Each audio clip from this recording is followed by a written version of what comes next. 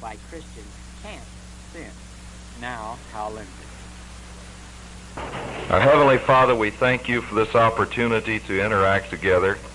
Pray that your Holy Spirit will give us wisdom, that your truth might be clearly understood.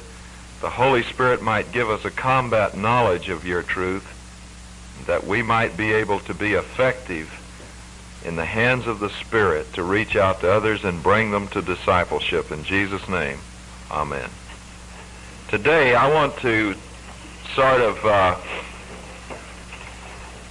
have a time of interaction to start with and sort of look back over what we've covered, to entertain questions that you have about what we have covered. And I say again what we have covered, but I just want to sort of have a relaxed time. I want to recommend some books to you, and then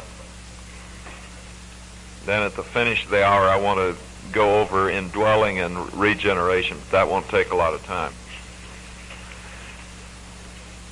Okay, first of all, I'd like to recommend a terrific book that I think every Christian should read. I had to read it about 2 times to begin to enter into what the guy was saying. I mean, it's not difficult. I think every Christian can understand it. It's just that there's so succinctly stated, you read right over it the first time. It's Green Letters. Now, this has been called the Principles of Spiritual Growth. Also, it's under 2 covers. One is the Green Letters, the other is the Principles of Spiritual Growth. But this, I believe, is something that everyone should read. Now, this talks about the principle of identification, the principle of our union with Christ and being complete in Him, and it just talks about generally how we grow as a Christian. It's very good. It's in the bookstore. What is that? The author is Miles Stanford, Stanford. Stanford.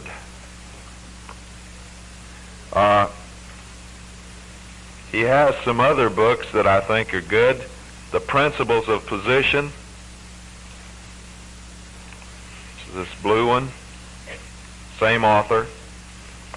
The Reckoning That Counts.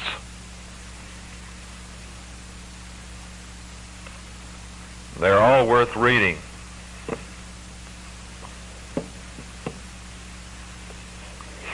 Now, I know that there's some of you who really want to dig into theology deeper. Talk to some of you. And I think that if you want to begin a process of really learning the Scripture so that you can use it, that Chafer's systematic theologies are worth the investment. Now, they cost somewhere around $38, but it's a set of 8 volumes. And the 8th volume is a index. It's got a scripture index, so that if you're having problems over some scripture, you just take your index and look up, and it'll show you where that scripture passage is commented on and tell you which volumes that it's commented on, what page. It's extremely useful for someone who's in crusade. Also, it takes up subjects. Let's say you've come up with a subject, a doctrinal subject over which you're having a problem. Well, it's got an index of subjects. And again, it'll tell you where that subject is commented on, which volume, what page. It's got an author index, which helps you with problems of church history and so forth. In other words, it's a regular encyclopedia of theology. And the good thing about Dr. Lewis Sperry Chafer is that he's a man who was a tremendous evangelist personally, and yet a tremendous student of the Word of God. I still run into people around the country who, when they find out I went to Dallas Theological Seminary, which Dr. Chafer founded, They come and tell me I accepted Christ during some meeting that Dr. Chafer had here. And so because of his extensive ministry as an evangelist and a teacher, he makes things very practical. And most theologies are so impractical that you can't get much benefit from them. But Chafer is tremendously practical. He's a man who really lived what he taught. Chafer. Of course, the main reason I like him is because he's a man who really had the picture on grace. And boy, there just aren't very few of those around. He really had the picture. But his volume 3 in that set is worth the price of the whole set, as that's on the doctrines of salvation. And it's just tremendous. His volume 2 has a section in it which I don't know of any other theology that even covers the subject. It's angelology, and you'll find a lot of what we talked about on the angelic conflict and so forth covered in there. But it's a very important part of Scripture. I think something that people need to have a treatment on. Another useful volume is Baker's Dictionary of Theology. It's a handy reference work. It's mainly handy in that it gives a clear definition of various doctrines. They're succinctly stated, and it gives the main scriptures on the various doctrines, which makes it very helpful. It's a good one-volume reference work. And since I saw yesterday that so many of you are coming on staff, that's the reason I'm taking time to give you some ideas to accumulate a few good books that you can really use in the ministry. Another one is Young's Analytical Concordance. I don't know of any tool that I have that's more useful than that Young's Analytical Concordance. This is the way you find out about something. You take a word and you trace it through the scriptures and see how it's used. And that's what a concordance is. But Young's has the added advantage that it takes up the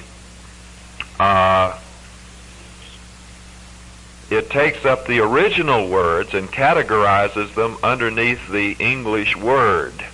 And it shows the different original words which are translated by the same English word, and then it categorizes them that way. You can not know anything about Hebrew and still get a great deal of Hebrew just by using Young's Analytical Concordance, for instance. I see some very lovely young ladies having to stand up back there. Is the age of chivalry gone in here? Here are some chairs up here, honey child. Come on right up here. You know, one of the staff members yesterday told me that his wife had to stand up during this whole session because some guys wouldn't move their books off the chairs. Which brings up a subject that's dear to my heart. You know, men, a man of God is considerate. And if your theology doesn't work out that way, you've got the wrong theology. A man of God is considerate, and this means, you know, I really hate to see a guy come up to pick up a girl and just blow his horn and sit on his big tokus while the girl opens the door for herself. If you really want to be a spirit-filled person that exhibits the qualities of being spirit-filled, you open the door for the girl. And you be polite. Just plain old common chivalry. And watch how the girl responds to that. You know, a girl can't resist a guy who's really caught up with Christ and considerate. Doesn't mean they'll marry you, but at least they'll think a lot of you.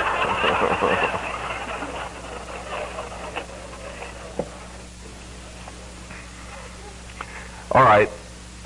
now some questions over some of the things that we've covered. Yes, sir.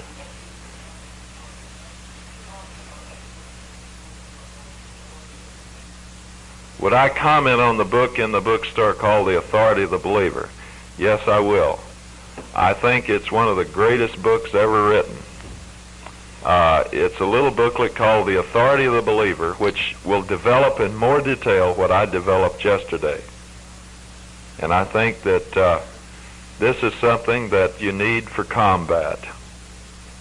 It's really great. There's the authority of the believer and also the authority of the intercessor.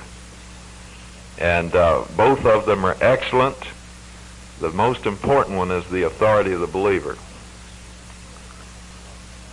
I've forgotten the author, but it's just a little booklet, and they've got hundreds of them over there, I think. I ordered thousands of them one time.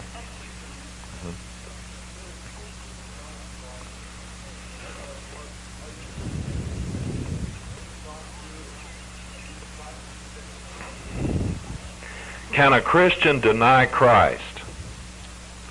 And are there certain things which a Christian just would not do? Well, now, what do you mean by denying Christ? And I'm not trying to be facetious. I really want to know.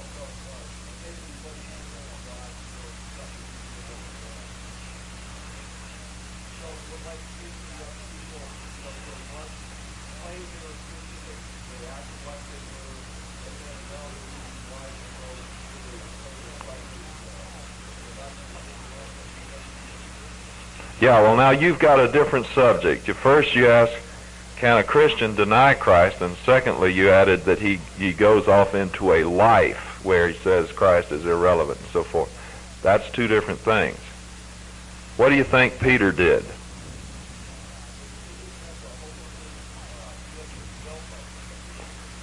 I don't know about that.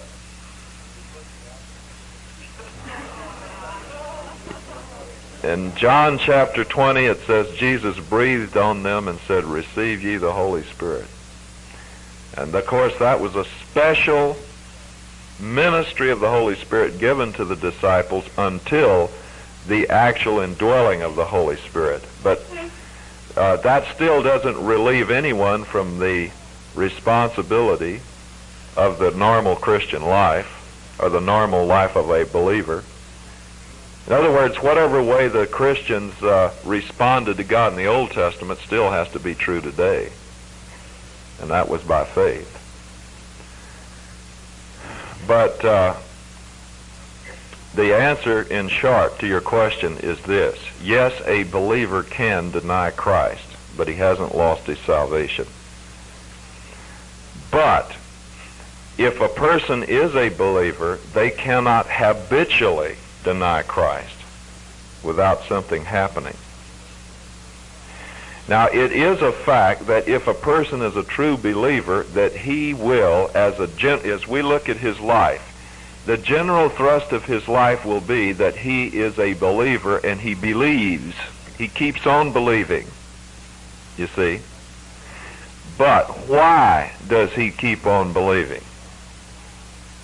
It's because of the new nature that is given to him at the moment of regeneration. That's something we're talking about later today. Christ comes to dwell within the person, and he cannot lose his faith completely, although he can lose it at times temporarily. There are basically three reasons why once a person is a Christian, he can't sin as he pleases. Now, this is what bothers everyone when you say that Christ forgives a man past, present, and future sins. Because the idea is given, well, what's going to keep him from going out and grossing it up? And so the idea is given. In fact, I had this presented to me one time by a minister when I was a young believer. I'd just gotten a hold of grace under Bob Thien. And I mean, I hit orbit. My life changed so radically in a matter of a week that people couldn't believe it.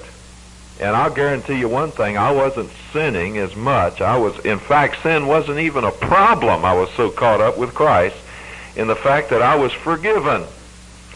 and that I really wasn't under God's law. I wasn't under the principal law. All the Lord wanted me to do was depend upon the Holy Spirit. Now, we are to do that. You tell a man that he's not under law and then don't tell him about being filled with the Spirit, you have promoted anarchy. But the reason we're not under law is because the Holy Spirit leads us and empowers us in the way God wants us to go, and he doesn't need a law to do it. But I was excited about this, and a man who was a minister, a friend of mine, got to talking to me about it, and he said, well, now, you go around telling people that they're forgiven completely, that they're not under any law. All they have to do is trust Jesus. Now, let's say here's a guy, he's out in the back seat of a car, he's been smooching it up with a girl, and all of a sudden it comes to the issue, shall they go all the way or not? Now here this guy is, he thinks, well, now if I do it, I'm not going to lose my salvation. So what in the world is going to keep that guy from going all the way? You know, what he was saying was that fear is a greater motive than love. And you know what I told him? I said, look, Pastor, nobody has been more afraid of God than I've been. And I'll tell you, when I was at that point, it didn't work. I did it anyway. So fear has never stopped me when the chips were down, and it never will.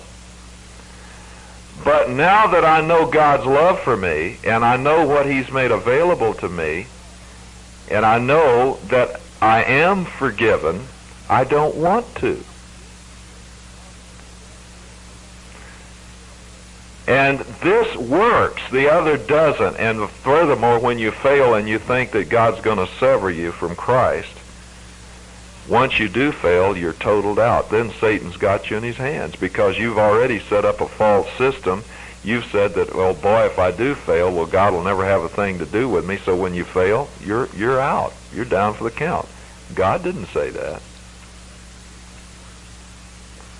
But there are three reasons why a Christian can't sin as he pleases if he's a true believer. Now, he can sin, but he can't live in it. Here are the three reasons. Number one, because at the moment a person becomes a believer, he receives a new nature, which is the very life of God. Ephesians chapter 4.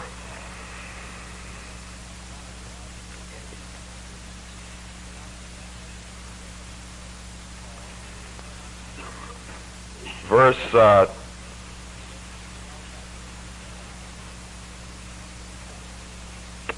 22 and following. That in reference to your former manner of life you lay aside the old self, which is being corrupted in accordance with the lusts of deceit, and that you be renewed in the spirit of your mind, and put on the new self, which in the likeness of God has been created in righteousness and holiness of truth. The nature that the Holy Spirit puts within us, and what Jesus called the new birth, is a nature which is created in the likeness of God.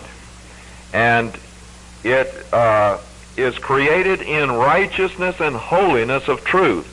Now, this new nature is able to know God personally. It's able to understand God's truth as the Holy Spirit teaches it. And there's one thing about the new nature that is in you, the new self. It cannot sin, and it always desires to follow God. Now, this is the reason that once you're born again, you can't sin as you please. Because the real important part of you now is the new self, and that new self is miserable when you're sinning.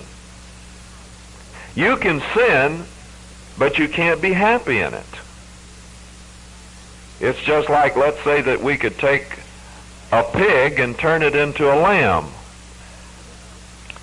Well, you could take that lamb and it could fall in the mud puddle, but it couldn't be happy in the mud like it used to be, because it now has the nature of a lamb, and lambs don't like mud. So when you throw it in a mud puddle, it'll try to get out, because its nature's different. But you take a pig, and you can wash it up, put perfume on it, tie a ribbon around its neck, and that's what religion does. And you take that pig and you put it in the house, see? And one day you leave the door ajar and forget to keep the door closed, and out goes the pig straight for the mud puddle. Why? Because its nature's never been changed. And there are people who profess that they know Christ, but they don't. But when I say that, I don't want everyone to start questioning, do I really trust Christ? It isn't, do you really trust Christ? It's just plain, do you trust Christ? Have you accepted the gift of salvation, and have you seen that you couldn't do anything that Christ did at all, and you just accepted a gift of salvation? Now, if that is what you've done, you are a Christian, and you have a new nature. And as a matter of fact, the evidence that you are a Christian is that you notice an increased battle inside of you. That's one of the evidences that there is a Christian. There's a civil war that begins inside of the Christian, because the old nature begins to battle with the new, and a new Christian becomes more aware of temptation than he ever was when he was a non-Christian. Now, that's why we have to understand the ministry of the Holy Spirit, as you can really go to the bug house quick. Listen, a Christian has much more susceptibility to mental illness than a non-Christian, because there are more things at work within him. There are more conflicting things. Inside of you, every Christian, in a sense, is a schizophrenic. There are two different natures, totally alien to each other. Galatians chapter 5, verse 17, and Romans chapter 7, which we'll be covering next week. There's Christian schizophrenia. That is, you've got two natures which are really alien to each other and always battling each other unless you depend on the Holy Spirit. But there's one thing for sure. You have to get mighty calloused in sin before you can be anything like happy in it. You can get in it, but you can't be happy. All right, the second reason that a person who's a true believer can't be happy in sin and he can't live in it is because the Holy Spirit comes to live within him in his new nature. Now, every time you knowingly sin by not depending on the Holy Spirit is grieved, Ephesians 4:30. And when you grieve the Holy Spirit, it's going to grieve you. Because the Holy Spirit desires with a passion to follow God. And the Holy Spirit will point out when you have knowingly sinned. And it'll bug you until you realize you've been forgiven and you just begin to walk by faith again. When you start walking by faith again, you realize what Christ has done, everything just great. Then you realize you're under the one great commandment. Thou shalt not sweat it. You just walk in dependence upon the Holy Spirit, not trying to see if you got all of the characteristics of Christianity in you. You just trust that as you depend on the Holy Spirit, what is necessary will be there. That'll keep you from introspection, which is the deadliest enemy of faith. All right, now, another reason that a Christian can't sin as he pleases, it is possible for a person to be a brute for punishment and to stop walking by faith and to get into sin, and their new nature makes them miserable, but they manage to keep in it until they make calloused their conscience. And the Holy Spirit keeps working upon us until we can't hear his voice anymore. It's not that he's not still speaking. We just become so callous we can't hear the voice of the Spirit anymore. And then we can have a relative calm of sin until phase 3 sets in, and that's discipline. Hebrews chapter 12, verses 5 and following. Please turn there.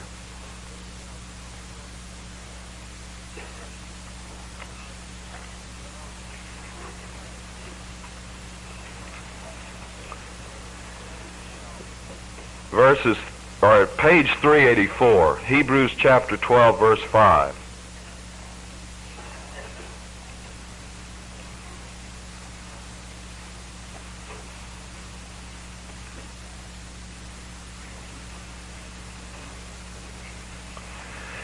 My son, do not regard lightly the discipline of the Lord, nor faint when you are reproved by him. For those whom the Lord hates, he disciplines. Is that what it says?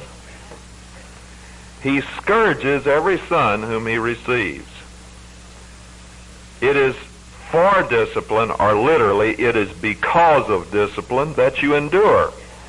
Discipline is one of the reasons we survive in this life as a believer. Because God, the word discipline, the root of that word in the original is to train. And God regards discipline as a training. And it's not always because of some sin committed that you're disciplined. It sometimes is because God sees you're about to fall into an area of weakness, and He will bring in discipline in order to keep you from falling. But it is a training measure. And one of the surest ways I can tell whether a person is a Christian or not, and I've had to do this many times on the campus, here's some fraternity guy accepts Christ, and he gets blessed, and on the first week he's really going great, and all of a sudden he gets all messed up with the fraternity parties. He gets drunk for a weekend and gets involved with sex again, and pretty soon he gets under the pile of guilt. He feels that God hadn't really forgiven him, and that drives him farther away from God. And so they see me coming, and they cross the street so they won't have to talk to me. And so you just begin to watch. And I've seen this happen so many times. You watch the guy,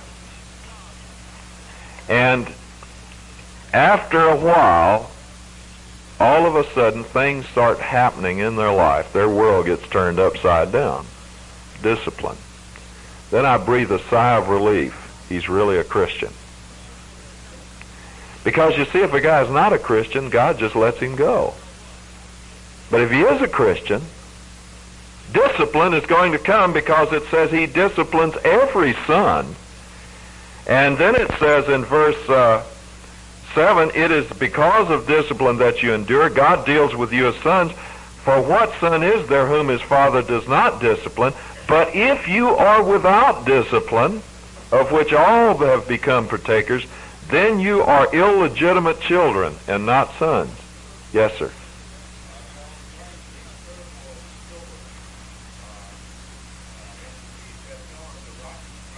Uh-huh.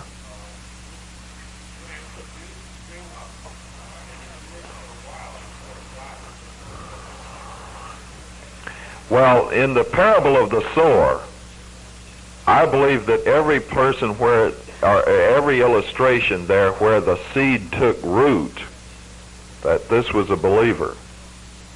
In other words, there are three believers there, three different kinds of believers.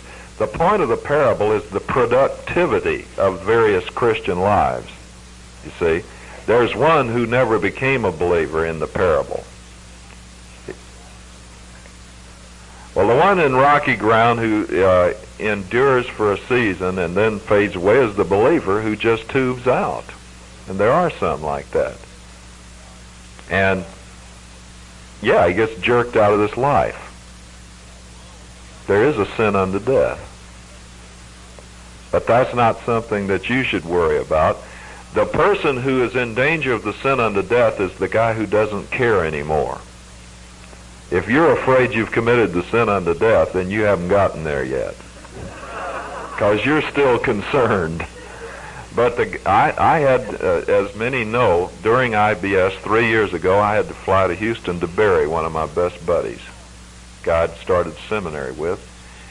And he was a guy who knew exactly what he was doing. He left seminary, got into a life of being away from the Lord. And I talked to him many times, others talked to him. He knew he was in sin, but he just didn't want to come back. He felt guilty about it, and but he just didn't come back. And so finally, he was a pilot. He was doing some stunts, and he got into a tail first spin and drove his head 3 feet in the ground, killed him instantly. Now I know that was a sin unto death in his case. But God had given him every chance, years and years. But you see, if a person's a Christian, God will work with us, and the average Christian never even gets into that area. The average Christian, you get into sin, that's not the sin unto death. The one is just with a guy who gets so calloused he just doesn't care anymore. God brings conviction, he brings discipline, and nothing affects him. He just says, I know what I'm doing, but I don't want to do anything about it, and then God will take him out. Still a believer, though. Yes, sir. What's that? No, he doesn't lose his salvation. 1 Corinthians chapter 5, please.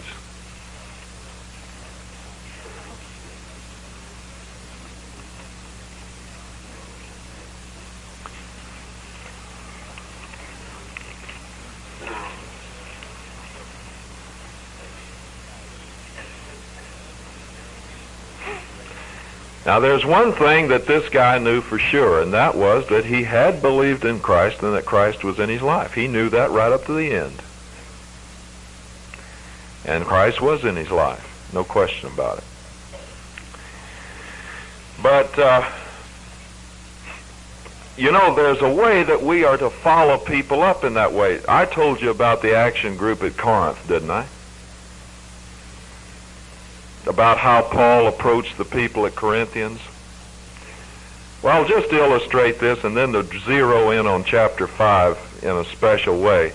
Suppose that you led a bunch of people to Christ and you followed them up for 1.5 years and you got them established, and then you went away to work in another field, and all of a sudden someone brought the message to you that your action group back at this place was all fouled up. There were guys that were saying, I am of Braun, another says, I am of Lindsay, another says, I am of Counts, and so forth.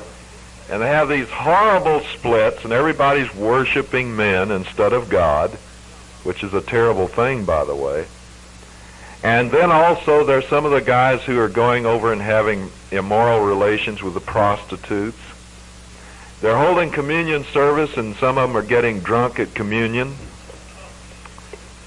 And there's a big raging battle over the resurrection. Some say that there is no resurrection of the dead. And also they're having some problems. Some people have taken each other to the law courts and are suing each other because of something that they took. Now, how would you begin a follow-up letter to a group like that? Well, let me show you how Paul did. Look at 1 Corinthians chapter 1. Because that's exactly what was happening in Corinth. In 1 Corinthians chapter 6, we have the men going to the prostitutes. 1 Corinthians chapter 1, we have all of the splits in the church. In 1 Corinthians chapter 4, we have the people going to law with each other. Or is it 1 Corinthians 4? 1 Corinthians, the beginning of 1 Corinthians 6, they're suing each other in the church. Brothers suing each other in the courts. 1 Corinthians chapter 5, we have a unique piece of sexual immorality. A man was actually having immoral relations with his stepmother. And In 1 Corinthians chapter 11, you have the people getting drunk at the Lord's table and so forth. Now, let's look at how Paul begins a follow-up letter to this crowd. 1 Corinthians chapter 1, verse 1. Paul, called as an apostle of Jesus Christ by the will of God, and Sosthenes our brother, to the church of God which is at Corinth, to those who have been sanctified, perfect tense, have been sanctified in the past with results you go on being sanctified forever. That's the idea. They have been sanctified in Christ Jesus. Now, why are they sanctified? Because they've been put into Christ, and God sees them as he does Christ. Saints by calling. Now, can you imagine calling this bunch of people saints? Now, we think of a saint today as one who has been canonized by the church as saint. And you know, it's interesting that the business of making saints out of people, I noticed that they always wait a century or so after the guy's dead. And I think this is so that everyone who knew him forgets how sinful he was. So that we can say that here was a guy who was virtually sinless and he's now a saint. No, every believer is a saint. The word saint means to be set apart as God's possession, and the minute you're put into Christ, you are his possession. You are a saint. So he calls them saints, with all who in every place call upon the name of our Lord Jesus Christ, their Lord and ours. Grace to you and peace from God our Father and the Lord Jesus Christ. Then Paul does a little humorous thing here, if you know what's behind it. He says, I thank my God always concerning you, for the grace of God which was given you in Christ Jesus. You get the point? He's thanking God for grace, because if it wasn't for it, they would have been destroyed. So he's real thankful about grace, because there wouldn't have been anyone to write to if it wasn't for the grace of God. That in everything you were enriched in him in all speech and all knowledge, even as the testimony concerning Christ was confirmed in you, so that you are not lacking any gift, awaiting eagerly the revelation of our Lord Jesus Christ. There we're waiting for the ultimate trip.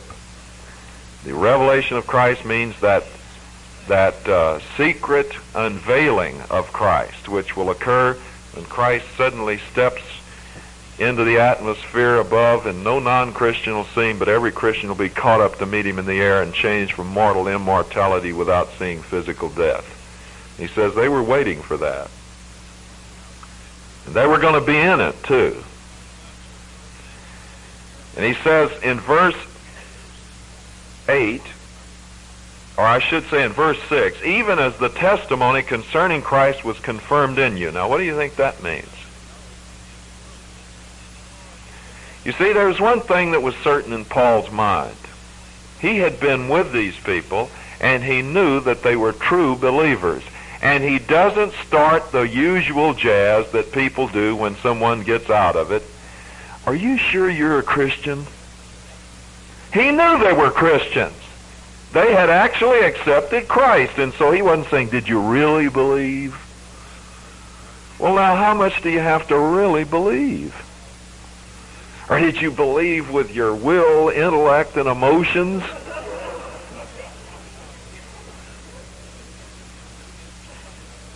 Did you totally commit yourself with your whole person and will, intellect, and emotion? Well, how much do you have to totally commit? By the way, there are very few Christians who do that now even. So we're asking a man who's totally depraved to do something that few Christians rarely do consistently. That's not scriptural. But he knew that they had accepted the gift of forgiveness, and so he says the testimony of Christ has been confirmed. I saw your life after you were a believer, and I knew that you were believers, and I'm not calling that into question now. So he says in verse 8, after he says they're waiting eagerly the revelation of our Lord Jesus Christ, who shall also confirm you to the end blameless in the day of our Lord Jesus Christ. Now, is that grace? Think of what these people were doing, and he said that Christ will keep on confirming you blameless. Now, they weren't blameless in their experience, but as far as God was concerned, in Christ, they were blameless. And so he's keeping them from getting under the cloud of guilt so that they run from God. But you'll see how he brings them to see that they're guilty so that they can recognize their forgiveness and start walking in the Spirit again. He really jacks them up in this letter, but he starts off by showing their eternal relationship to God has not been disturbed. And so he says, God is faithful, through whom you were called. And the implication is you're not. God is, but you ain't. God is faithful, through whom you were called into the fellowship with his Son, Jesus Christ our Lord. Now, in the light of the people he was writing to, that is utterly fantastic. This is one of the most classic passages in the Word of God. But now let's look at 1 Corinthians 5 very quickly, where he deals with one of those incidences.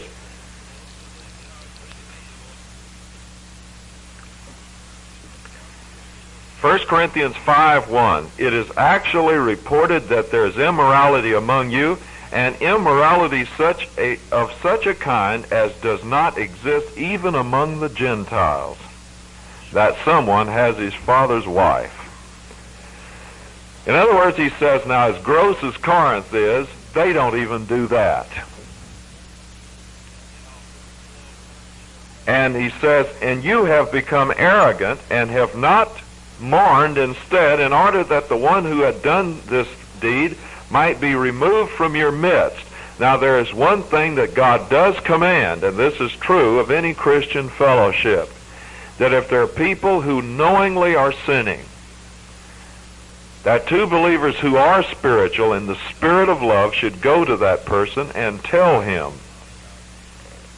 about it and seek to get him to begin to depend upon Christ again and to admit that he's sinned, to agree with God that he sinned. That is, if the guy doesn't take care of it himself. He keeps on in it. Now, if he will not do that, he is to be put away from the fellowship until he does. You don't tolerate a bunch of people running around gross in the fellowship.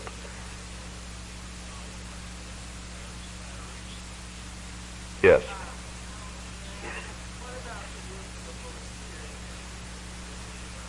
Well, the Holy Spirit had worked in his life, evidently, but he hadn't responded to it.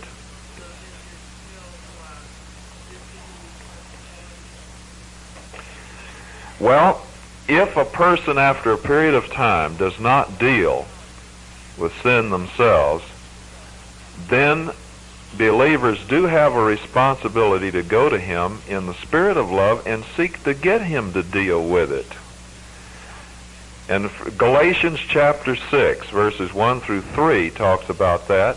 And you see, you go and just make sure the person knows you've got your problems and you have to deal with them, and you're not looking down your spiritual proboscis at him, and you're not flicking spiritual ashes on him, but you're there with him and help trying to get him to see that he needs to believe God, to trust the Holy Spirit to work in his life, to trust the Holy Spirit to change his attitude. Now it goes on to say, you have not mourned instead, in order that the one who had done this deed might be removed from your midst. For I, on my part, though absent in body but present in spirit, have already judged him who has so committed this as though I were present. In the name of our Lord Jesus, when you're assembled, and I with you in spirit, with the power of our Lord Jesus, I have decided to deliver such a one to Satan for destruction of the flesh, for the purpose that his spirit may be saved in the day of the Lord Jesus. Now, did you get the point? In other words, Paul turned this man over for physical death. But he said his spirit will be saved in the day of the Lord. So he hadn't lost his salvation, although he forfeited his physical life. But let me tell you the sequel to this. In 2 Corinthians chapter 2, this man did agree with God that he was guilty and began to trust the Lord again, and Paul removed the edict of physical death. So he didn't die. And he told the people to receive him back in the fellowship. Because our goal is not to punish, but to bring people back to faith, you see. We're not punishing people. The Lord disciplines in order to bring them back to faith. So in 2 Corinthians chapter 2, he says, sufficient unto the man is the punishment or the discipline inflicted by the many. And receive him back. Yes, sir.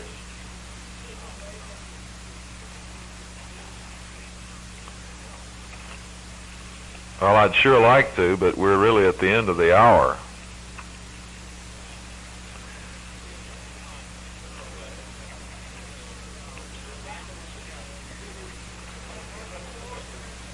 All right, let me ask you a question. Now, it's up to you. We're at the end of my hour, my 45 minutes. Do you want to sit here for about 6 more minutes and take this up? All right, if you don't want to, get up and get out. Hebrews chapter 6. Hebrews chapter 5, you have to take it up beginning with verse 11. There's where Hebrews chapter 6 begins. And the context is talking about a group of believers who had been believers for a long time, and they needed to be teachers again, or be taught again the elementary principles of the oracles of God, verse 12. He said they have need of milk and not solid food. So we've got a problem of people who had been believers a long time, and for some reason they've retrogressed in their understanding. They have gone from a relative maturity back to immaturity again. And he says you ought to be teachers now, but you're not. And then he talks about the fact that there are milk truths in the Bible and there are solid food truths. That is, there's both simple truths in the Scripture, but the more you grow, the more you're going to understand in the Scripture. You read the same book and get much more out of it as you grow mature. And yet he says in verse 14, but solid food is for the mature, who because of practice, that is, they by faith put into action the things they know in their life, who because of practice have their senses trained to discern good and evil. Therefore, now what's the therefore? Therefore refers back to what has just been said in 5:11 through 14. Therefore, leaving the elementary teaching about the Christ, let us press on to maturity. Now there is the subject of the whole context, pressing on to maturity. Not laying again a foundation of repentance from.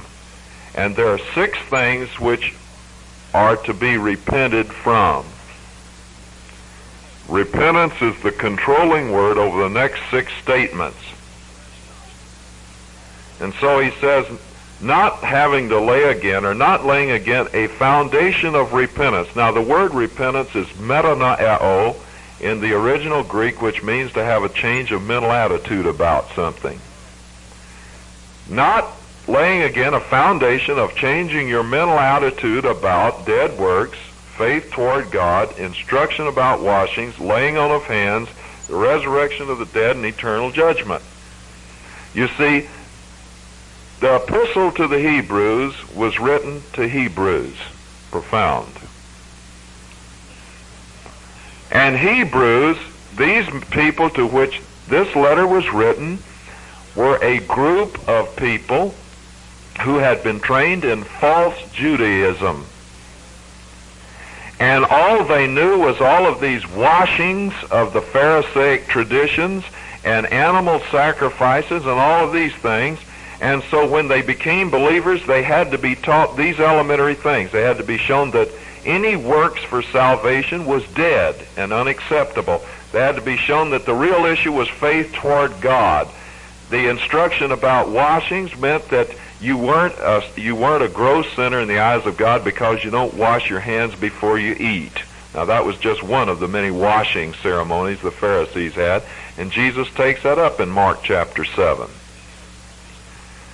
And all of these other things have to do with special instructions for Jewish converts. And these represent the elementary teachings of Christ to them. Now he says, not laying again these ABCs of Christianity, and he said, and this we shall do if God permits. He says that to bring about this repentance about those elementary things which they should know. He says, and we'll bring about this change of attitude about these things again if God permits. For in the case of those who have been once enlightened, have tasted of the heavenly gift, and have been made partakers of the Holy Spirit, and have tasted of the good word of God and the powers of the age to come. Now that verses 4 and 5 show that they're definitely believers. Those are things that could only be true of believers. And then in verse 6 he said, and then have fallen away. They have been believers and they have fallen away. Now he says it is impossible to renew them again to repentance. Now let me ask you a question. Repentance about what? In context, please.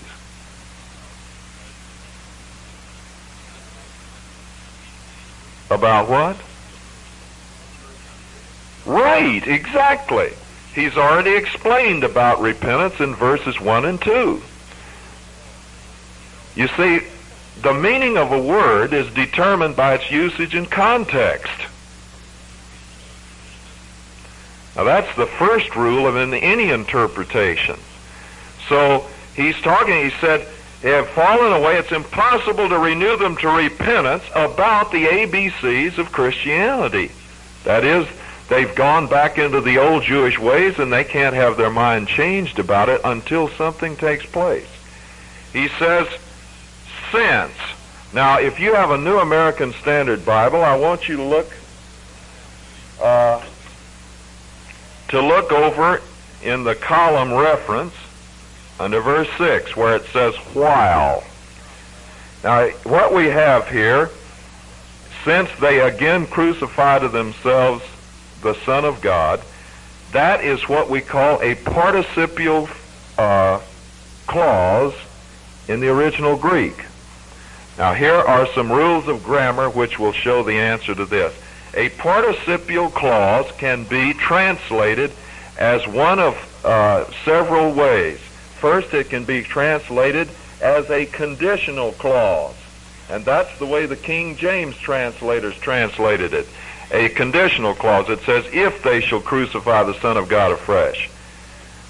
Or it can be translated as a result clause, which is the way the New American Standard translators flub the dub.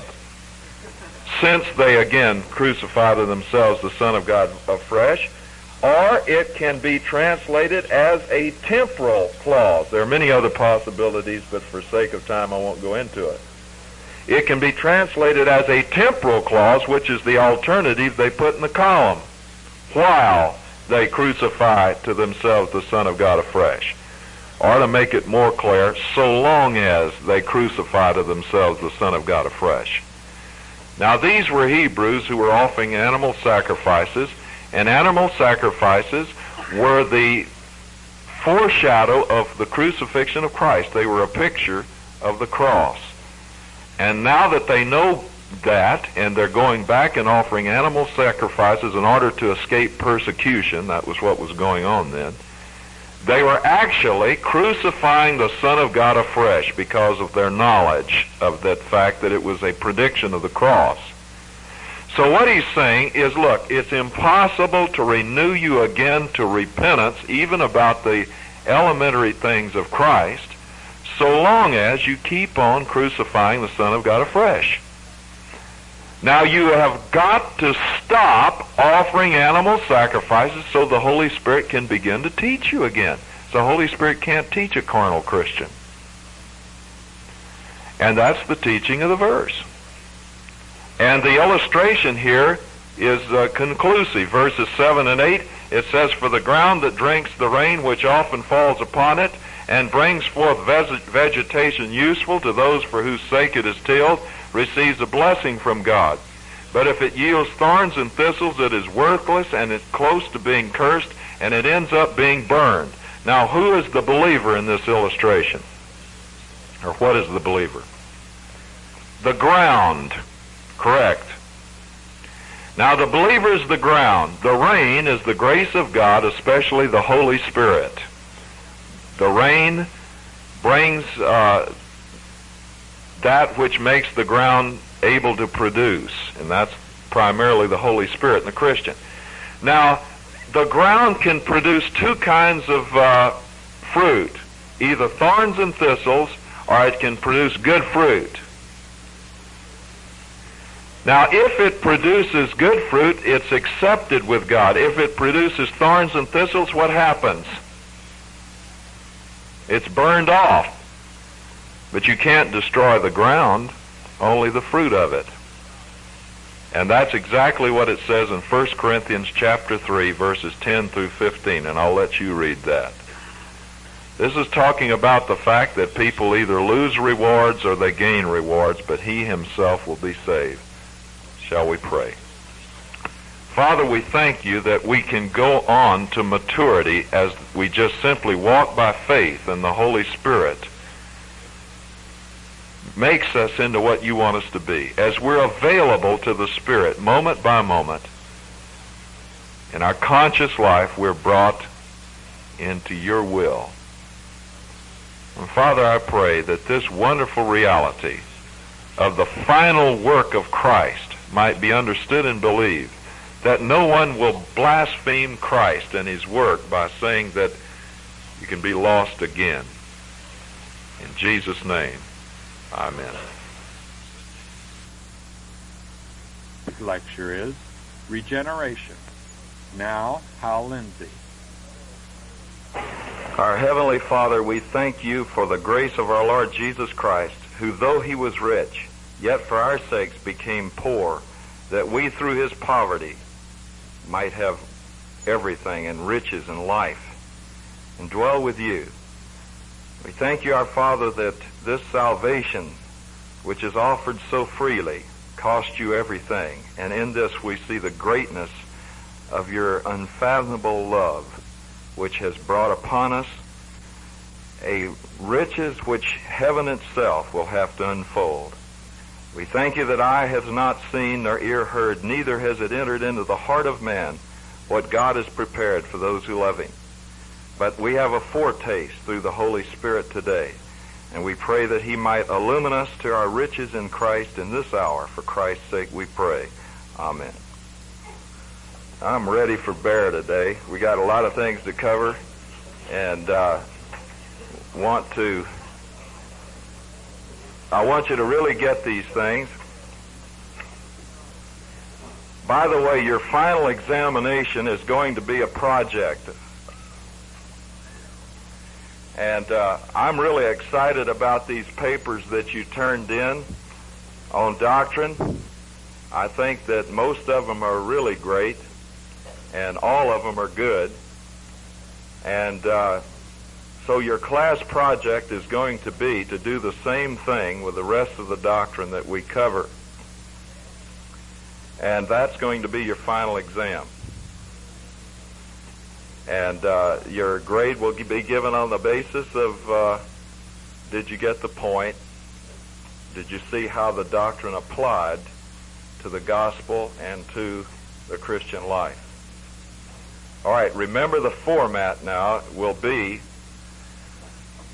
a definition of the doctrine. Second, the main scriptures. Third, an illustration or a diagram. Fourth, how this applies to, or how it relates to the gospel and to the Christian life. Now, I want you to do this with all of the doctrine that we've covered in the course. You've already done part of it, so I want you to do it with the rest. Where did we leave off on the doctrine? Was it with reconciliation. All right? I want you to do justification, which we've covered, identification,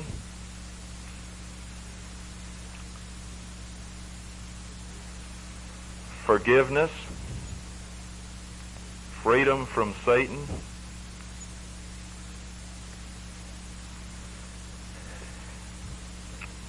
and today we'll do regeneration, the doctrine of the indwelling of the Spirit.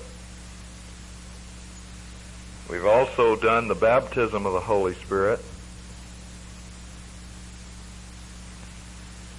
and so on. So you pick up these subjects now as we go on. All right, if we're going to start off with regeneration, I want to review for a second. Here's the universal barrier that separates all men from God. The barrier of God's character, which is perfect, and he can't have fellowship with anyone who's imperfect. Because God is perfect justice, he's absolute. Here's God's character. Because God is absolute righteousness and perfect justice, his righteousness looked upon man and said, I cannot accept you, you're no longer like me. His justice said the wages of man rebelling against God is death. So justice had to pour out God's wrath upon man's sin. And so, what doctrine is it that tells of the work of Christ which removed that as a barrier? Propitiation, right. Says that Christ so completely bore the wrath of God against my sin that God ain't mad anymore. That now God can accept me and pour out his love upon anyone who will simply believe in Christ. God could never compromise his righteousness and justice in order to give love, but now that righteousness and justice are satisfied through Christ's work on the cross, he can now pour out his love without measure upon anyone who simply accepts Christ. All right, what's the doctrine of the cross which does away with sin and slavery? Redemption, correct. Redemption views man as in slavery to sin and to Satan. Born with a nature of sin which is in rebellion against God, born under the authority of Satan, and born under the obligation to keep God's law perfectly. Redemption removes us and sets us free from all of this. Redemption removes me from slavery to sin so that I don't have to sin anymore. Redemption removes me from being the possession and under the authority of Satan so that I'm no longer under his authority. It also removes me from the jurisdiction of God's holy law. I don't have to keep it because I've already paid the maximum penalty which it demands. I can't keep it, so I had to pay the maximum penalty, which was death with Christ. All right? So these are removed as barriers. And then, what's the next one for spiritual death? Substitutionary death, right. And so that removed the problem of me being spiritually dead and unable to comprehend and know God as a person, without the right kind of life to know God who is a spirit. And the whole thing together of the cross is what?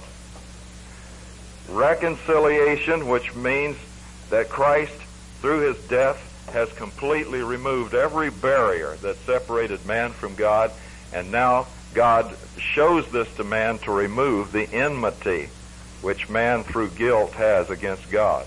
All right, now we've covered this. We've also covered identification, which is built on the finished work of Christ. We've covered justification. And then under identification, we took up the baptism of the Holy Spirit. We talked about forgiveness. We talked about freedom from Satan. And we'll talk more about freedom from law. Today, we want to talk about regeneration, which is related to Christ's death in my place, so that now God can give me life in place of spiritual death. He can give me spiritual life. Talk about indwelling, and talk about security of the one who is saved. All right. Regeneration. Definition. The work of the Holy Spirit giving me spiritual life at the moment of accepting Christ. The work of the Holy Spirit giving me spiritual life at the moment of accepting Christ. The main scriptures. John chapter 3 verses 1 through 16. Ephesians chapter 4 verses 23 through 24. Titus chapter 3 verse 5. And 1 Peter chapter 1 verses 23 through 25. All right, now, since you have already covered John 3 in your John class, I'm just going to give you the salient points, the main significance of that passage to this doctrine. In John chapter 3, first of all, Jesus shows that all men, even the best of men, are born spiritually dead. And so he tells the most sincere religious man of his day, Nicodemus, who was called the teacher of Israel in John 3:10, which means he was the greatest teacher in Israel, the leading theologian of his day, like the ones we see represented as such in Saturday Evening Post and so forth, who, like Nicodemus today as then, are spiritually dead for the most part. And so we see that everyone needs it, even the ones who are sincerely trying to earn God's acceptance with every waking breath. So John 3 shows that all need to be born again because they're born spiritually dead. Secondly, it shows that without the new birth, a man cannot see or understand the kingdom of God, nor perceive God as a person.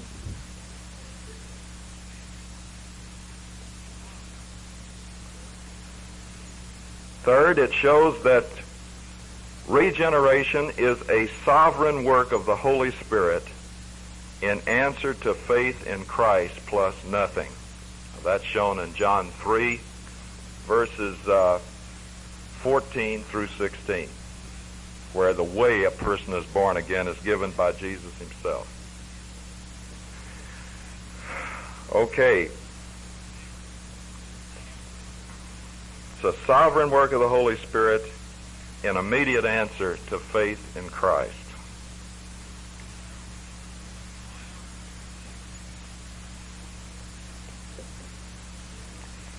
Ephesians 4 verses 23 through 24 give us another thing. It shows that this spiritual life is God's life. The moment that I accept Christ, believe he died for my falling short of God's standards, then I am given the very life of God. And it says that that new life is a nature which is created in holiness and righteousness, just like God is. The new life has God's character in it. So it says to put on the new self, which is created after God in holiness and righteousness. Titus 3 verse 5 says that the new birth is not on the basis of anything I can do. Titus 3:5 says, not by works of righteousness which we do, but according to his mercy he saves us, by the washing of regeneration and the renewing of the Holy Spirit. 1 Peter chapter 1 verses 23 through 25 shows that the new birth is brought about by the Holy Spirit using God's Word on our hearts. In a sense, there's a parallel between conception physically, which brings about physical life, and conception spiritually, which brings about spiritual life. Now, of course, the semen of a physical relationship it gives birth to a life which will ultimately come forth as a human being. And the semen of the Spirit is the Word of God, which the Holy Spirit uses upon the heart applies it in living power to the heart, and causes us to be conceived spiritually, and through the work of the Holy Spirit we're given new life, spiritual life. Illustrations. Read the Van Dusen letter about the TV illustration. I think it's one of the best going for illustrating the new birth, what it's like. For instance, we know that in this room right now there are people talking, there are people dancing, there are people singing and so forth, but we can't see or hear them, yet they're here.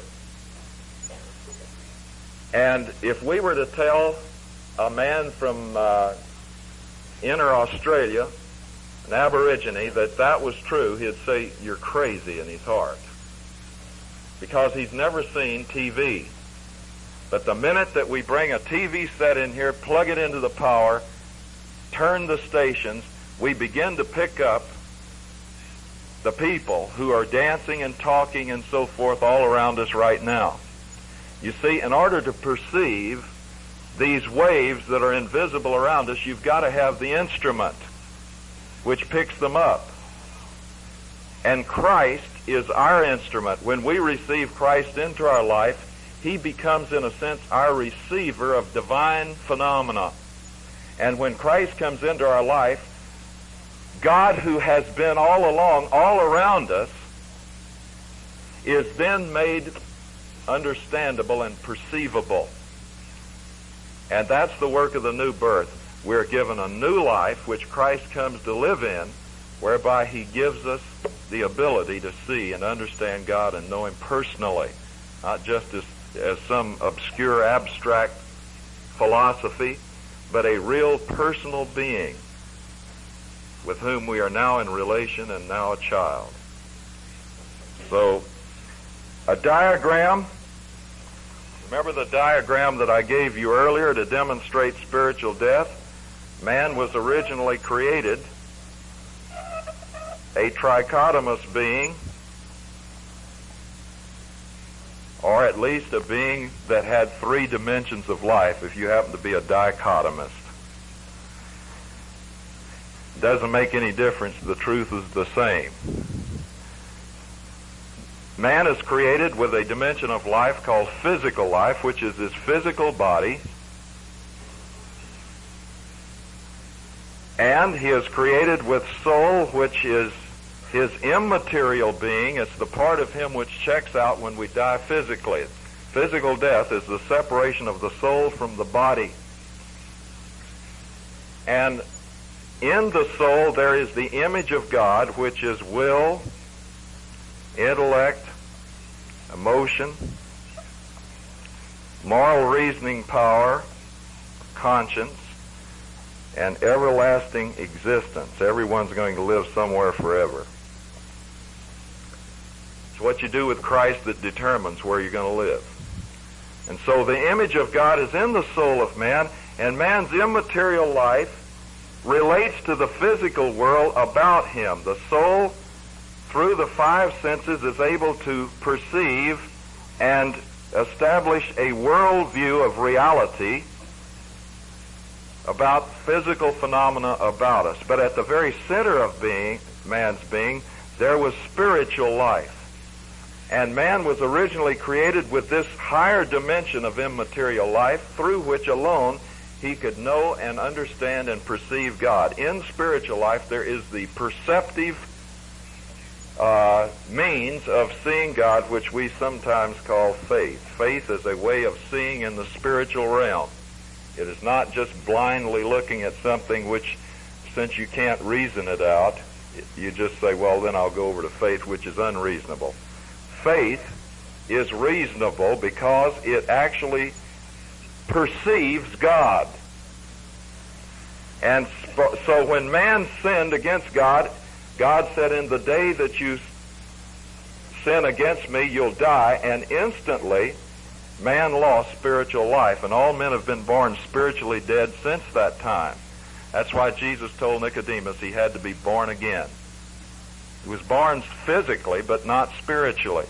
And every man has to be born again, or he cannot really know God. So along comes the message of Christ. And someone presents Christ to me and tells me that I've got a door to my life, which is my will. And the minute that a guy says, all right, I don't understand it all, which is consistent, he can't understand it all because he doesn't have spiritual life, but he says on the basis of faith, I'm going to accept the fact that Christ died for me, and the best way I know how, with the next to no faith at all that I have, I'm going to call upon the name of the Lord and simply accept the gift of pardon which you say Christ died to give me. In that moment, that's how much faith it takes to be saved. I prayed, God, if you're real, then the best way I know how, though I don't understand it, I'm accepting the gift of pardon which Christ offers. At that instance, Christ came into my life. Because it isn't how much faith you have, it's whether you're placing it in the right one and what he did. Instantly, although I didn't know it, I had no emotional experience. Some do, most don't.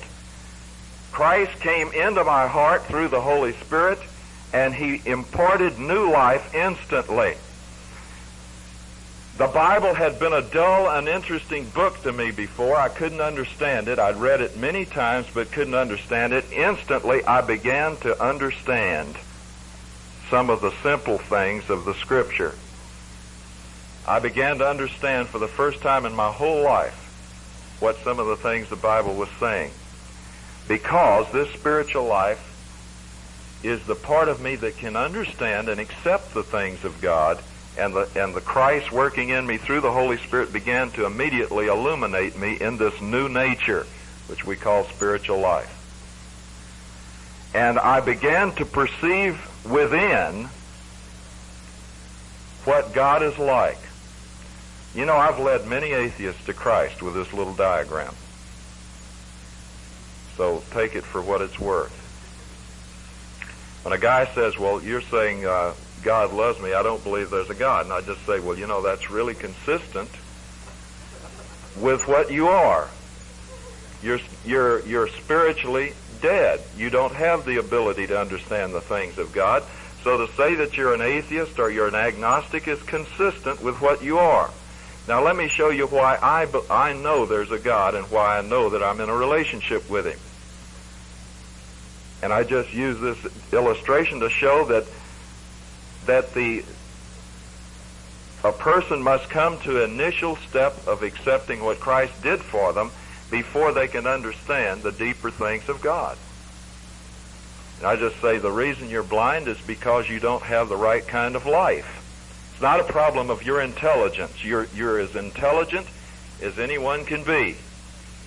But it isn't a matter of intelligence. A man can have the most brilliant physical phenomena accumulation and still not know the simplest thing of spiritual truth. So what you need is not more intellect or not more information, but the right kind of life. And I've had guys say, okay, and accept Christ just simply in their heart, and 15 minutes later they're understanding spiritual truth and beginning to move on. Yes, sir.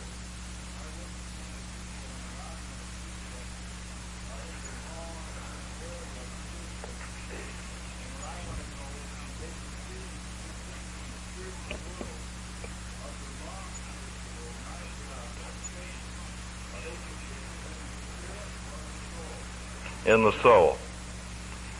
Because you see, there are two forces at work in the spiritual realm. One is Satan, the other is the Holy Spirit. That's why it's so dangerous when people with good intentions sort of open themselves up to the spiritual realm. Because the Holy Spirit's not the only spirit at work in that realm. And there are acts of physical healing accomplished by Satan in order to keep a man blinded. And I've seen cases of this where a man actually had a physical illness healed by the power of Satan.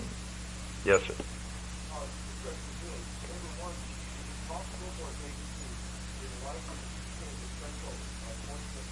No. You see, the Holy Spirit can communicate phenomena to the soul, that's how you get saved. So can Satan. Satan can communicate things that are not perceivable by the five senses to the soul. Now the thing is, we're a lot more susceptible to Satan's illumination than we are to God's. And there's only one. You see, what does this teach us about the gospel? It teaches us that we've got to stick with what God said to tell them. And we've got to stop trying to prove God, but declare what God says He will use through the power of the Holy Spirit to bring them to faith. There's only one message that'll bring men to faith, and it has to always be related to what Christ did for us on the cross. Therefore, most people get off in intellectual arguments with non-Christians, which is the worst thing you can do, because it's like trying to take a man born blind and convince him when he doesn't want to be convinced that there's a rainbow. Now you're looking at it, you can see the rainbow and everything's clear to you, but he's never seen a rainbow. And so you just can't, by logical argument, prove to him that there's a rainbow. What you got to do is give him eyesight. Now the minute he gets eyesight, he can look at it for himself. And that's the way it is. And that's why it's so important to the gospel to understand this. In 1 Corinthians chapter 1, verses 18 through chapter 2, especially chapter 2, verses 1 through 5, Paul emphasizes sticking to the gospel, which is that men are spiritually dead, they're separated from God, they can't do anything to gain God's acceptance, so therefore Christ has died for what we couldn't do. He's paid the penalty. Now God offers a free gift of forgiveness. Yes, sir.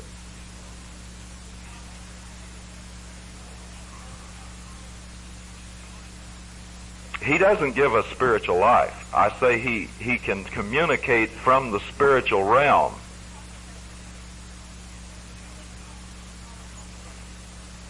No. Satan has the power to heal, and if you read the book of Revelation, chapter 13, you'll see where it says he's going to do acts of healing in the great tribulation, which is a 7-year period just before Christ comes back to this earth. He is going to deceive the world by, as it says in 2 Thessalonians chapter 2, verses 9 through 13, through wonders, miracles, and powers. He's going, and those are the three words, by the way, that are used of Christ's miracles: wonders, signs, and powers. Right, it's plagiarism, right. It's satanic plagiarism and counterfeit. He can counterfeit a great many of the miracles that the Holy Spirit does. And that's why we're held accountable when if a person performs a miracle, and most of you are going to see miracles performed right before your very eyes, because we are in the last days. And the Bible says we'd see a tremendous outbreak of supernatural phenomena in the power of Satan. So you're going to have to weigh whether that's from God or not on the basis of what the man says about it and significance he gives. If it's contrary to the gospel, then it is of Satan. Yes, sir.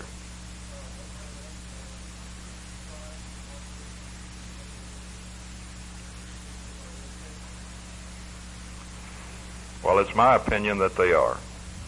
Right. Let's press on. All right, the significance of the gospel.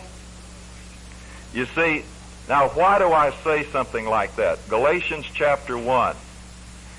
Paul says, if I or an angel from heaven preach any other gospel than that which I've preached, let him be accursed. He said, as I said before, so say I again, if any man bring any other gospel than that which I preached, let him be accursed. And Paul was saying, even if I change my own gospel, I'd be accursed. So what is the gospel?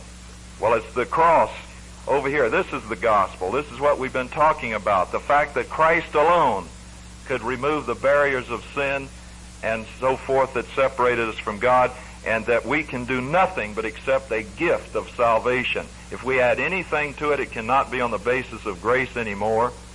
Grace says that there is no human merit, is simply accepting a gift. Now, if you depart from the gospel of grace, then you are false. And even an angel from heaven is false. And the angel Moroni is no exception to that in the Mormon faith. He's brought another gospel. There are many other gospels, not just in the places that you mentioned, but around. In fact, there's some who call themselves genuine Christians who are preaching a false gospel because they're adding works to grace. All right, pressing on.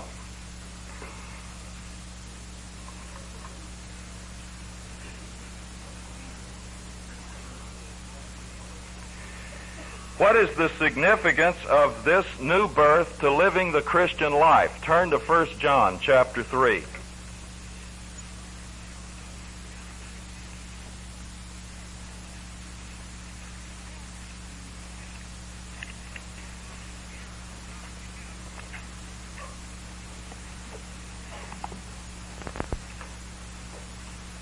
Verse 9.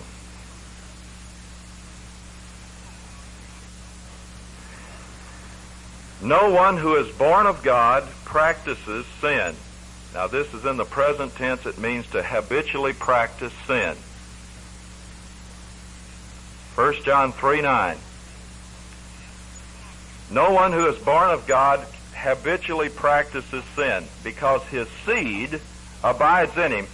God's seed is this new spiritual life. And he cannot sin. He refers back to the seed. That is this new spiritual nature that is in us. This new nature that is in us cannot sin. It is impossible. It's born in the likeness of God, and it simply cannot sin. And it goes on to say, because he is born of God. That is, this new nature is born directly from God. It is the direct work of the Holy Spirit. Now,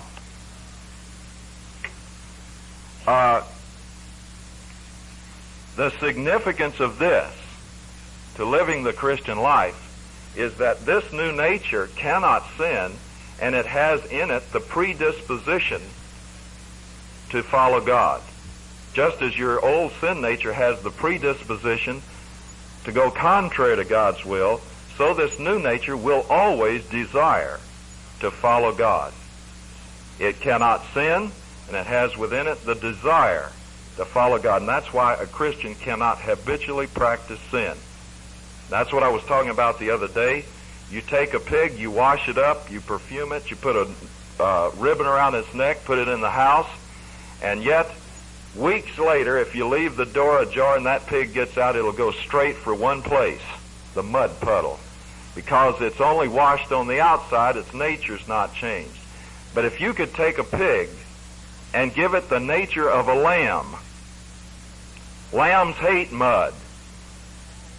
And therefore the pig might fall into the mud, but he wouldn't be happy there, he'd want out. Yes, sir.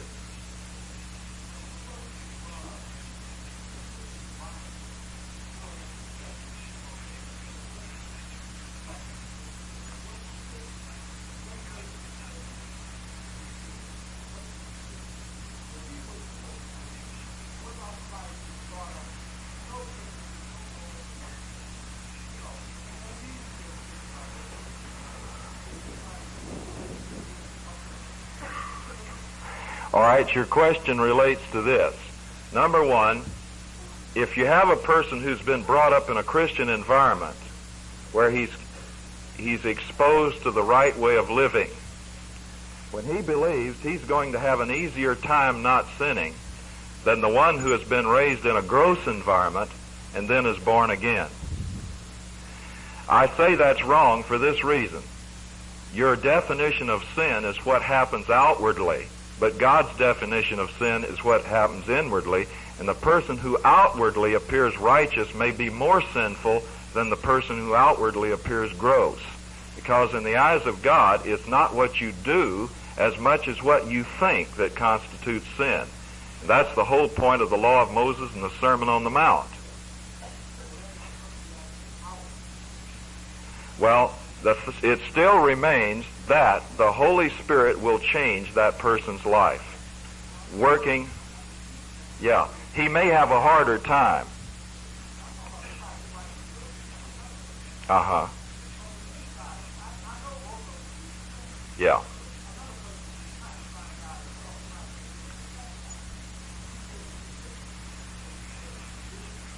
Yeah.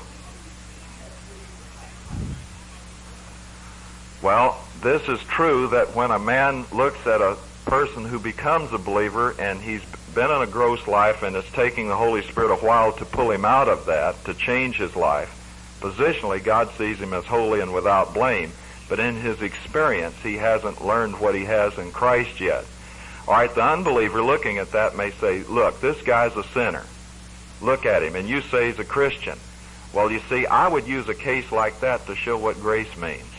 And I've seen guys come to Christ on starting out a conversation just like that by simply saying, look, a Christian is not one who doesn't sin. He's one who's a justified sinner. The difference between you and Joe over there, who is a Christian and sinning, is that Christ has died for his sins and he's accepted it as a gift, and you haven't. So the reason you're not with God is not because you sin, but because you haven't accepted God's provision for sin, and he has. You see? That's powerful, buddy. All right, pressing on.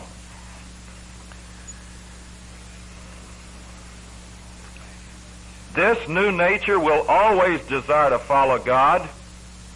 And Galatians chapter 5, verse 17 also brings this out, where it says that the Spirit wars against the flesh. It wars against the flesh because the Spirit wants to follow God, and this is talking about the human spirit. It's talking about the new nature warring against the flesh, which is the predisposition to rebel against God, or the old nature of sin. So the Spirit wars against the flesh because it wants to follow God. Your flesh wants to go its own self-centered way. Now, one of the surest evidences that a person is a believer, if you're looking for an evidence to give someone assurance that they truly have become a Christian, is that when a person becomes a Christian, a new believer, there is a great stepping up of being aware of temptation and a warfare within. There's a civil war that really becomes evident because this new nature of spiritual life is in you. So therefore, it's an evidence that you have spiritual life, even though there's this warfare in you, and you have to learn to let the Holy Spirit work it out. Now, indwelling of the Spirit, switching over to another doctrine, indwelling of the Holy Spirit. At the moment of salvation, definition, the Holy Spirit takes up permanent residence in the believer where he remains to make them holy. In other words, the Holy Spirit doesn't come to sit around inside of the believer. He comes to remodel them. All right? But it is as essential, the Holy Spirit taking up permanent residence in the believer at the instant of accepting Christ. Your main scripture on this, Romans 8:9. Romans 8:9 says that not to have the Holy Spirit is not to be a believer. Every person who accepts Christ has the Holy Spirit living in him. Now, there was a short transition period that is recorded in the book of Acts. Jesus in John 14, verses 16 and 17 predicted that there was going to be a new kind of relationship with the Holy Spirit available to every believer, which was never available in the Old Testament. He says he has been with you, but he shall be in you. Now, this new ministry of the Holy Spirit started after the resurrection of Christ and his ascension to the Father, where God accepted the fact that Christ's death in our place settled the problem of sin. If Christ was not if Christ had not gone to the cross,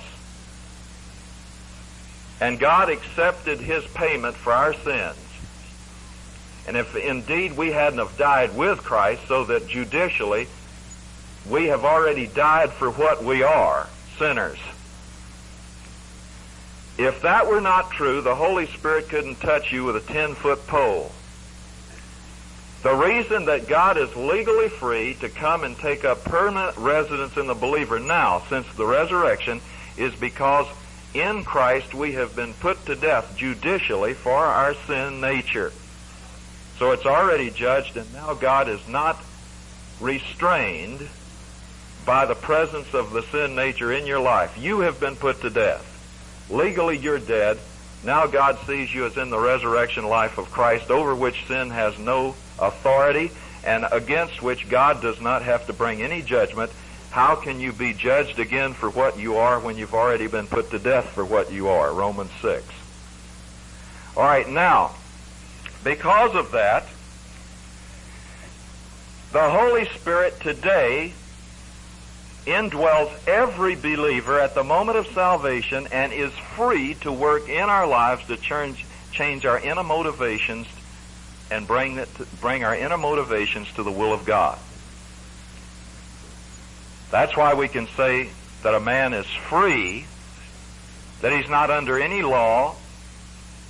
He doesn't have to try to keep any standards, whether man-made or God-made, because the Holy Spirit is now living within him to work into him through the Word of God what God wants.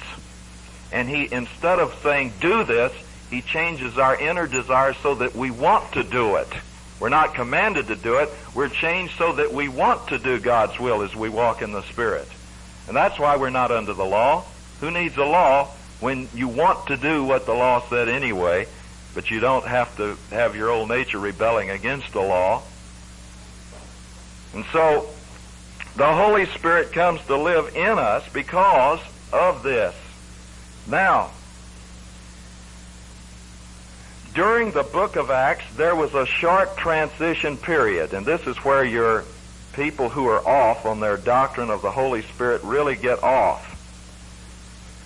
The first instant of the Holy Spirit indwelling a person happened in Acts chapter 2 with the Jews who were already believers through the ministry of Christ and John the Baptist. There were 120 of them who were in one place waiting for the promise that Jesus had given them, that the Holy Spirit would come to dwell in them. The first indwelling of the Spirit took place with these 120 Jews who were in a covenant relationship with God from the Old Testament times. So God followed the pattern of covenant relationship in initiating the new ministries of the Holy Spirit made possible by the New Testament truth. So the Holy Spirit began indwelling with people who were already believers from Old Testament times, 120. Then Peter went out and preached the gospel, and immediately Jews believed, and the indication is that they received the Holy Spirit simultaneous with believing, which is the norm for today. But in Acts, this was in Acts chapter 2. In Acts chapter 8, we have the next operation of integration, these New Testament ministries. In Acts chapter 8, we have Samaritans brought into these new ministries of the Holy Spirit. Samaritans were half Jews and half Gentiles. But since they were half Jews physically, they were still in a covenant relationship with God. So that is from the Old Testament times. So this is where the ministry of the Holy Spirit was next initiated. These people believed, but Peter was the one who was given the keys to the kingdom of heaven, because he was the first one to recognize who Jesus really was in Acts chapter 16. So he was given the keys to the kingdom of heaven. Now what does a key do? It opens a door. That's right. Peter had the exclusive right to open the door of the New Testament ministries of the Holy Spirit to the various segments of society. Philip went down to Samaria, the people believed and became Old Testament believers. But when Peter came down, laid his hands on these people, they were initiated into the New Testament era. They received the Holy Spirit after they believed. Now from that point on, the indication of the Scripture is that whenever a believer, a Samaritan believed, he received the Holy Spirit simultaneous with believing, because they had been already integrated into these new ministries. Now the next integration is in Acts chapter 10 with Gentiles. Now they had no covenant relationship to God at all. So they were next. Here we had covenant relationship, part covenant relationship, no covenant relationship. So in Acts chapter 10, Peter preaches to the Gentiles. Now he's the one with the keys, remember. He used the keys in Acts chapter 2 and Acts chapter 10. He preached, and while he was still speaking, the Holy Spirit came upon the people who believed in their hearts. Acts chapter 10, verses 43 and 44. So the Gentiles were integrated into the New Testament ministries. Now after that, from that time on, whenever a Gentile would believe, he would receive the Holy Spirit simultaneous with believing, because the operation integration had taken place. Now there's only one other problem of indwelling, and that's found in Acts chapter 19, where we have the case of the people who were flung all around the world at that time, who had believed through the ministry of Jesus or John the Baptist. And they were Old Testament believers. Now when they would find people who were believers, they would ask them first, as Paul asked these people, he said, "Did you receive the Holy Spirit when you believed?"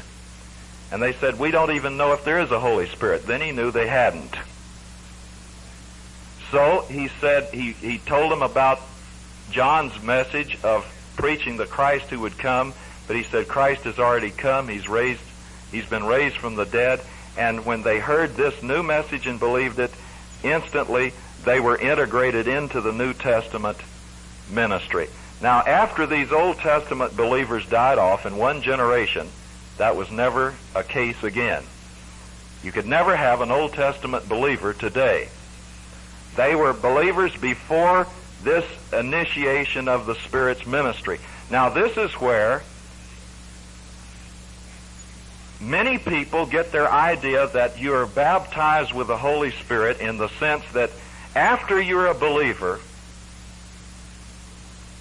that by praying through or by making some special profession of faith, you receive a second blessing.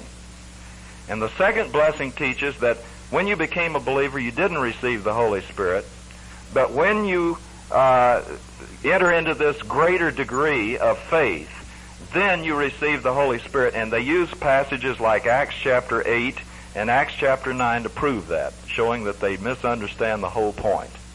Now the norm today is set forth in the epistles, which say that every believer has the Holy Spirit. Romans 8:9 says that if you don't have the Holy Spirit, you're not a believer.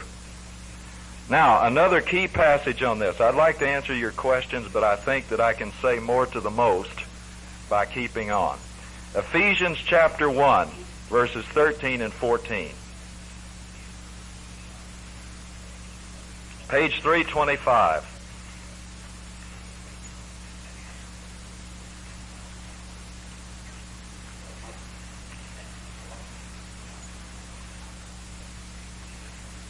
In him, Christ, you also, after listening to the message of the truth, the gospel of your salvation, having also believed, you were sealed in him with the Holy Spirit of promise.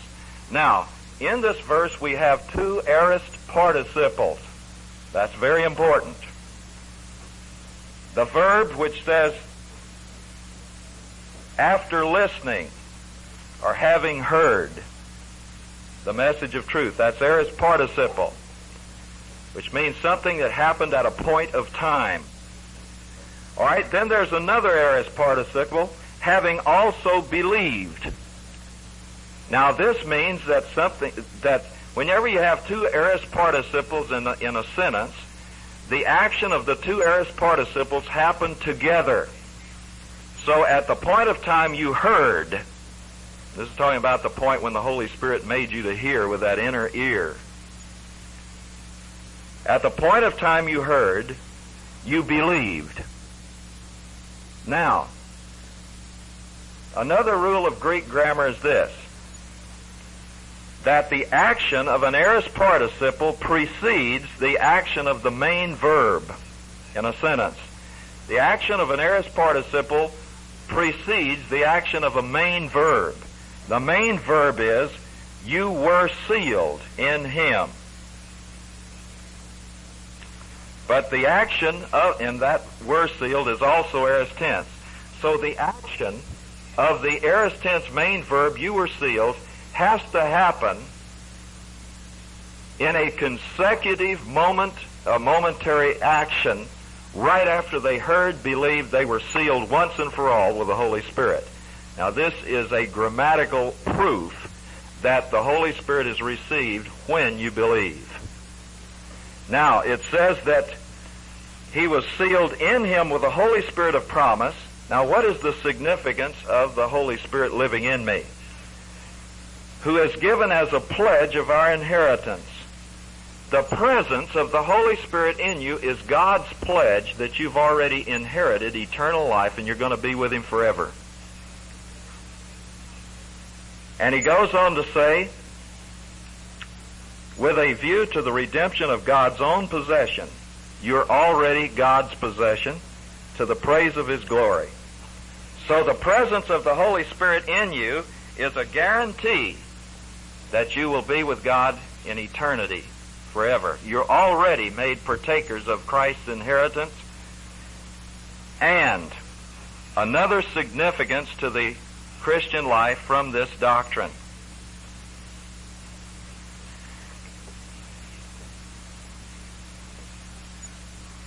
For God to send the person who has believed in Christ to hell, He would have to send the Holy Spirit to hell with him. Ephesians 4:30 brings that out. Now at the moment a person believes, he's sealed with the Holy Spirit, which is God's guarantee that we have a possession. But in Ephesians 4:30, it says, grieve not the Holy Spirit of God, by whom you were sealed for the day of redemption. Now you're sealed when you believe. The day of redemption is when you get your resurrection body. In other words, you're sealed with the Holy Spirit from the moment you believe until you're delivered to God with a resurrection body. So there is no room for anyone to be lost in between. And the presence of the Holy Spirit Himself is a guarantee that one cannot be lost after he's accepted Christ. Now the Scripture teaches that sin grieves the Holy Spirit, but it doesn't make Him leave. 1 Corinthians chapter 6 verses 19 and 20 is very important on this, where we have people who have been involved in committing sexual immorality with prostitutes. Now what the writer shows there is not that gross sin has caused the Holy Spirit to leave our body, which is the temple of the Holy Spirit, but that the fact that the Holy Spirit remains in them is the reason they should depart from gross sin, because whatever we do, the Holy Spirit is present on the scene. So gross sin doesn't make the Holy Spirit leave, but rather that's the thing that should show us that if the Holy Spirit is in us and we're involved in these things, it's completely incongruous with what we are. And so here it shows that the Holy Spirit is grieved with known sin. He's not grieved with unknown sin, but with known sin. But He doesn't leave. He does not leave. So the significance of this is that the Holy Spirit, in the gospel, the Holy Spirit will enlighten a person so that he can understand after he believes and that the Holy Spirit's presence in me is to empower me to present the gospel, Acts 1:8. To the Christian life, it shows that the Holy Spirit has come to produce in me what God wants, so that it shows that I am not to live the Christian life, the Holy Spirit is.